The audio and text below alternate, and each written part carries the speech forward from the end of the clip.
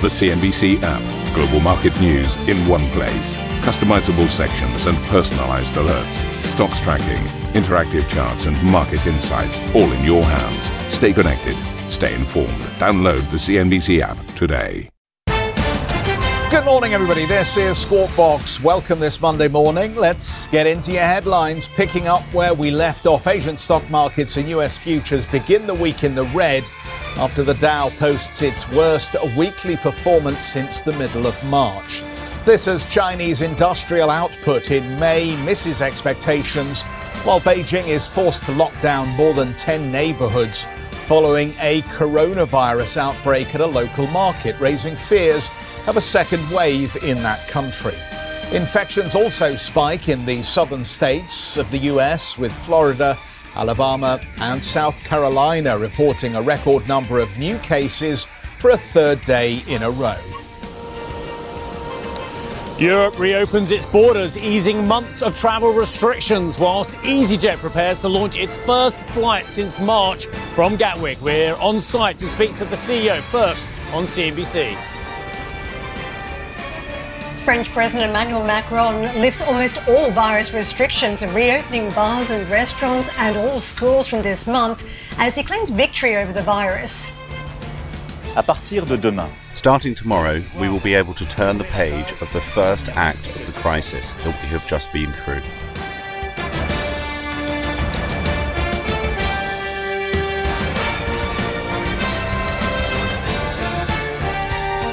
So bear in mind, the big question this morning is the risk rally over? Has it run its course? And are we going to see markets moving sideways here while they deal with two competing narratives? And those two competing narratives, as you know, are the economic data. Is it going to get a whole lot worse from here?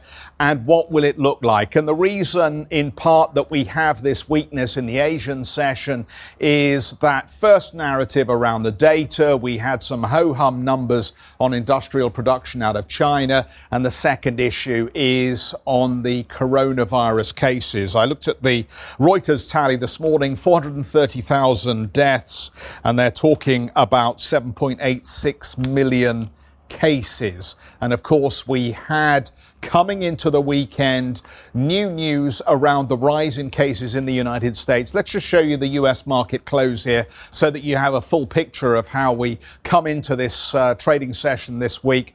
We just about managed to wrap up the week in positive territory, but already that second narrative around new cases was beginning to get investors rethinking the week. And as you'll recall, as I stood here all last week and mapped the changes that we were seeing in the markets, we had that huge reversal day towards the end of last week where it just felt as though everybody had looked at how far we'd come and said, you know what, I might like to take a little bit of profit here and then just see how things pan out on these two competing narratives of economic data.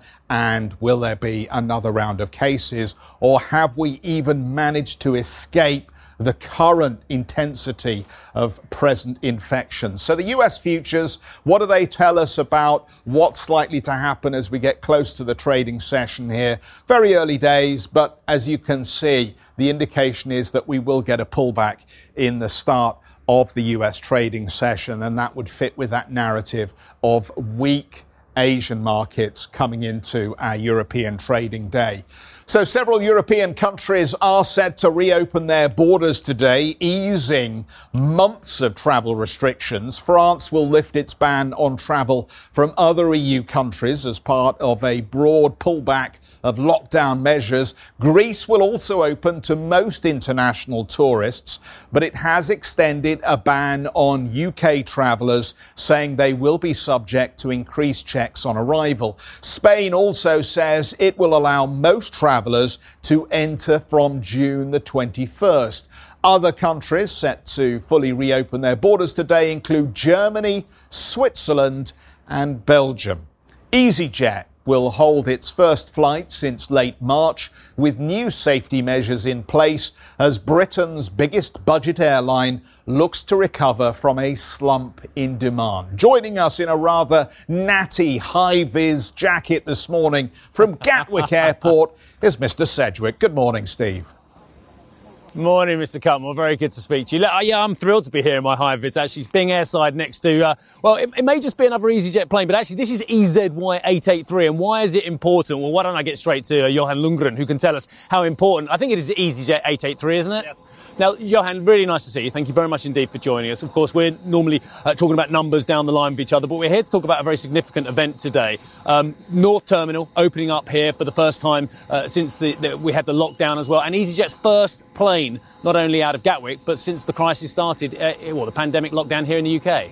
Yes, absolutely. It's a fantastic day for us. I mean, it's been 11 long weeks whilst the fleet has been grounded, but we're so excited to be able to start today. It's a relatively small program we're starting with, but we're looking to expand that in scope and destinations and frequency as we progress through this phase. Before we talk about what happens next and what's going to prevent you going to where you want to get, what's different now about flying on an EasyJet plane from when I got on one last time? Well, the airport experience is slightly different, and also on board the aircraft we have different procedures there that has changed. I've got my hand up to go to the toilet, haven't I? Well, you will be able to do that. So we won't have any, for instance, food service on board the aircraft, and you are required to wear face masks, and then there are things that you won't see as well that has been introduced. We are doing a deep disinfection of the aircraft with protection against the virus on all the surfaces that will last up to 24 hours. So there are a number of things in there that is different. Our audience, of course, used to getting on planes all the time as well. What about this HEPA air system as well? Does it make a big difference to the safe, clean air in a plane?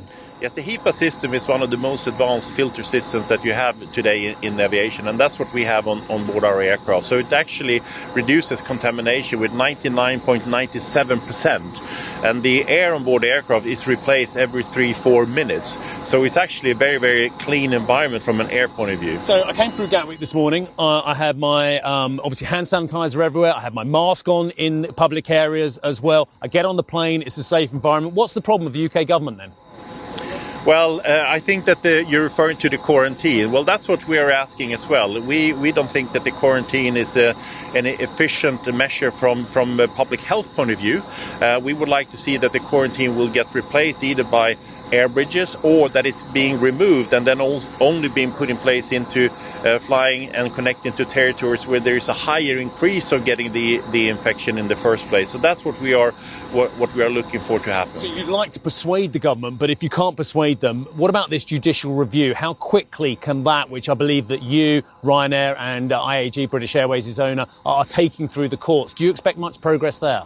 Well, first of all, foremost, we would like to see that the quarantine gets replaced by something else. That's what we like to do, and that's what the whole purpose is. But we do believe also that there is a case that this should be tried and tested by the courts, because we believe that in a certain part that it's actually unlawful. But our key focus is really to make sure that from a public health point of view, and also to allow aviation to come back to do what aviation does best, connecting people, that it should be replaced by something else, still with the public health at the forefront of what we're doing. Can I ask you a very blunt question? Have you had this conversation, you one-on-one with the Home Secretary, and just explained to her the folly of the government policy? No, I've been on calls with the Home Secretary, but I have a one-on-one conversation with the Secretary of State for Transport, and I'm hopeful that they're looking into do actively something that will then replace the system that we are in, but we have to wait and see what they come up with. Johan, I'm sorry to push the point, but does Grant Shapps get it? Does he get the necessity of getting this back up and running, getting this industry back up and running very quickly before perhaps the peak summer season?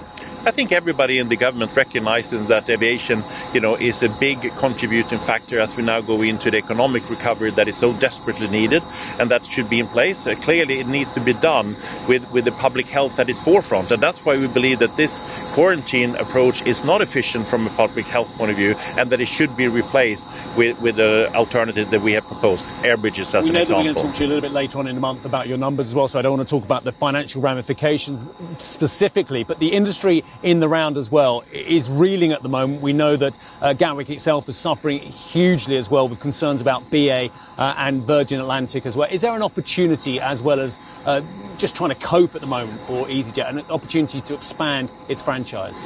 Well, I think first and foremost one should recognize that aviation has been probably the most affected of all the industries. We have been grounded our fleet now for 11 weeks, so I think it's too soon to start talking about opportunities that will come out of this. But of course, as we see that we progress through the summer and we will see demand growing again, there will be plenty of opportunities down the line. But right now we're happy to start flying, we're excited about start flying, and that we can do that in a safe and way for our customers. So flight up to Glasgow today, pushing off a 700 BST as well. What else have you planning for the next few weeks, or is it all literally dependent on getting those air bridges? Well, we are having a relatively small program. It is about 310 flights that we will do this week, so it's worth about 10 aircraft of flying in the UK and across Europe. But we are looking for that to increase in scope with frequencies and destinations as we progress throughout these first couple of weeks. Very important hub for EasyJet, of course, Gatwick as well. But what about what's going on the continent as well? Just again, with a nod to how different governments are carrying out different policies as well. Do you think there's something that countries in Europe are doing better than the British are doing that you say, look, just look at this. This is how to do it? Well, I don't think it's a matter about, who's doing it better and who's doing it, less good. I think that everybody is, trying to make the best out of the situations, and there are also incredibly difficult decisions to take. But you're right to point out that whilst this quarantine has been introduced here a week ago, the remainder of Europe has relaxed and removed the restrictions that's been in place. And that's why it's important that also UK are now reviewing this measure, so we can actually also then contribute to the economic recovery that is so desperately needed here in the UK. While I've got you here, there's something else going on that we've probably talked about quite a lot previously, and that is Brexit as well. How concerned are you about the state of talks between the United Kingdom and indeed the European Commission? Well, at EasyJet, we have prepared ourselves for eventuality scenarios, including also hard Brexit. So we are looking forward to that to progress. It is enormously important, particularly in the situation now that we are into when it comes to the economic, uncertainty that will be in place for some time, that these talks gets onto and that we'll see a progress in that area. Yeah, Caroline Fairbairn said that British companies or companies operating out of the UK as well had used up a lot of their cash reserves and their ability to absorb Brexit shocks with the pandemic as well. Would you agree with that actually the British aviation industry just can't take a hard Brexit as well as this pandemic? Well, I think it's different. Certain companies have been preparing for this more than others. At EasyJet, we started preparing for this as soon as there was a referendum. So we are in place and ready to operate also in all eventual scenarios. But of course, we would like to see progress in this area. Johan, I really appreciate you joining us today. Thank you very much indeed. Luckily, it's an absolutely fantastic day here at Gatwick as well. And thanks for getting the plane turned off while we're having the interview as well. That is what we call power as well. Johan Lundgren, thank you very much indeed. I look forward to speaking to you later in the month. CEO of EasyJet there. We are here throughout the morning, of course. And of course, EZY883 taking off at 7 a.m. Back to you. Terrific, Steve. Thanks very much indeed for that.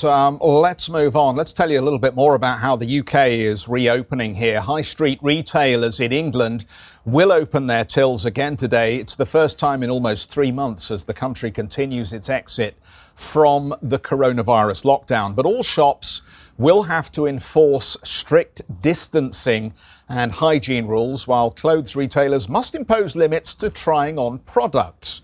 Reopening the wider sector is key to the UK's recovery plan after data show GDP falling over 20% on the quarter in April. The move comes as Prime Minister Boris Johnson promises to review the country's 2-metre, 20, that would be interesting, wouldn't it? 2-metre safe distancing rules. Johnson said easing the rules as cases decrease will help with the recovery.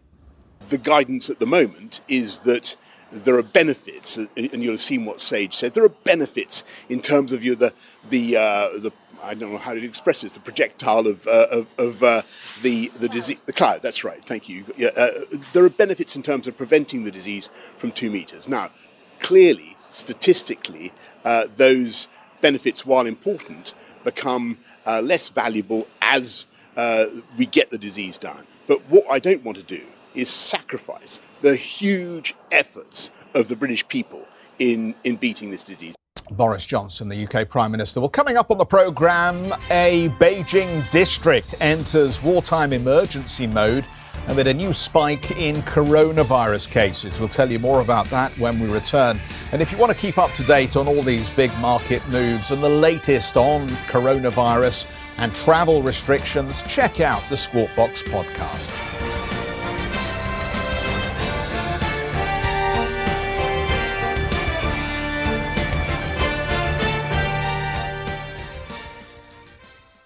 If you enjoy Squawk Box Europe, check out the Brave Ones podcast.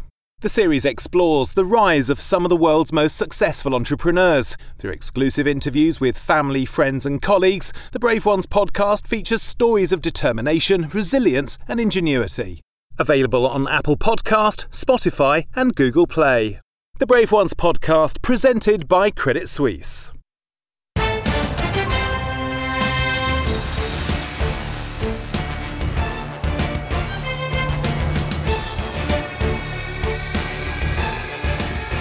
So welcome back, everybody. If you're just joining us, let me just catch you up on what's going on in the Asian trading session here. This is how the key markets in Asia look at the moment. And, you know, who done it? Who ultimately has changed that risk-on momentum that we saw coming through from that March 23rd low? Was it Jay Powell back on June 10th? Is it the virus itself, these rising cases, the second round that we're seeing in Beijing in that district that has been closed down here? Anyway, whichever narrative you choose to accept at this point, this is the state of play on the Asian trading session. Let's just show you what's happening in the Treasury market. If we can just give you a quick sense of how some of those areas of the market that may benefit from a pullback on the risk-on story are actually doing here. And as you can see across the yield curve, we do see the prices higher on these Treasury notes. That means the yields are lower here, and they would fit in with that overall story of risk aversion. The other part of the market that's taking a bit of pain at the moment is the oil story. Let's just pop this up for you. The Brent quote down nearly 3%. WTI is off about 4%. And perhaps surprisingly, given its safe haven status, the fact that we've got spot gold just a little bit easier here, you might have expected gold to enjoy the benefit of some of that pullback from the risk on trade at the moment, but we're really not going anywhere quick on gold at this stage. All of that boils down to opening calls for Europe that unsurprisingly look a little bit lackluster at this hour. And as we showed you just 10-15 minutes ago, the US futures look quite negative, implying we will get a weak start to the US trading session. So we'll see how we fare as we come a little closer to the start of the European trading day. Well, Beijing has recorded over 50 new cases of the virus in recent days. All have been linked to a wholesale food market. The city's health authority says all the infected people worked or shopped in the Xinfadi food market. Authorities have ordered a mandatory 14-day quarantine for shoppers and employees, as well as speeding up testing efforts. The affected district has been put on, quote, wartime emergency measures, with 11 neighbourhoods near the market back in full lockdown conditions. Meanwhile, we had industrial production data which showed a less than expected recovery in activity in May. Retail sales fell for the fourth straight month. Three key readings of Chinese economic health then all missed forecasts as the world's second largest economy is trying to come out of lockdown conditions. Sam joins us with a look at both of these issues. And Sam, I don't know where you want to start here, but clearly worrying signs both on the recovery on the data and, of course, these new infections in Beijing.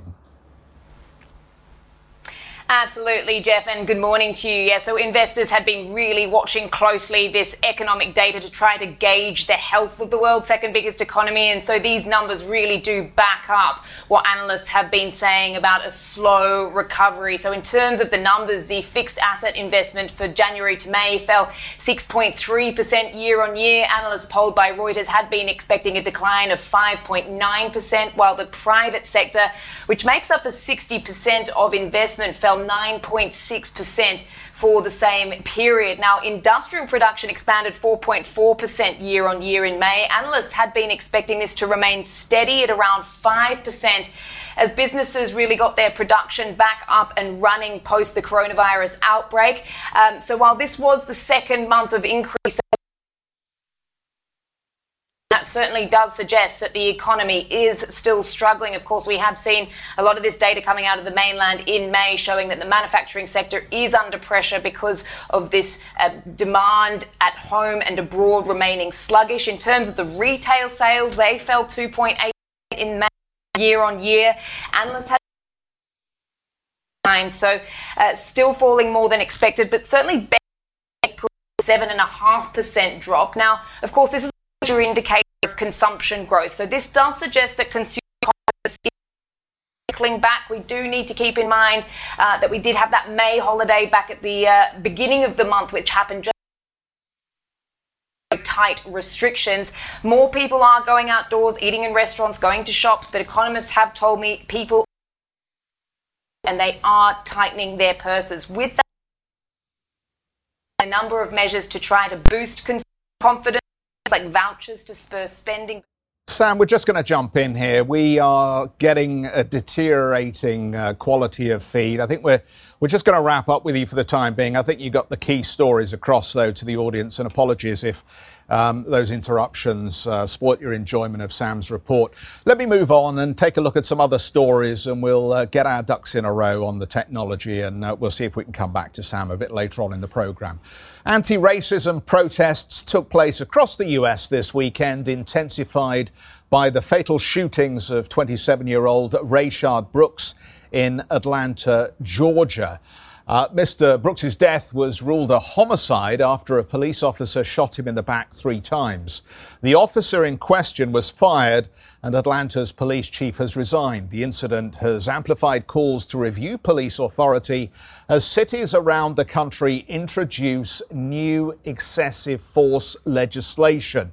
Meanwhile, there are growing concerns about a second wave of coronavirus in the country as they report a jump in cases. Florida reported a 3.6% rise on Saturday. That is the biggest one-day jump. A number of southern states, including Alabama and North Carolina, have registered a record number of new infections in the past 3 days. New York Governor Cuomo issued a stern warning saying the state could roll back reopening in areas that violate safety protocols. Thank you for listening to Squawk Box Europe Express. For more market-moving news, you can head to CNBC.com. Or join us again on the show with Jeff Cutmore, Steve Sedgwick and Karen Cho, weekdays on CNBC.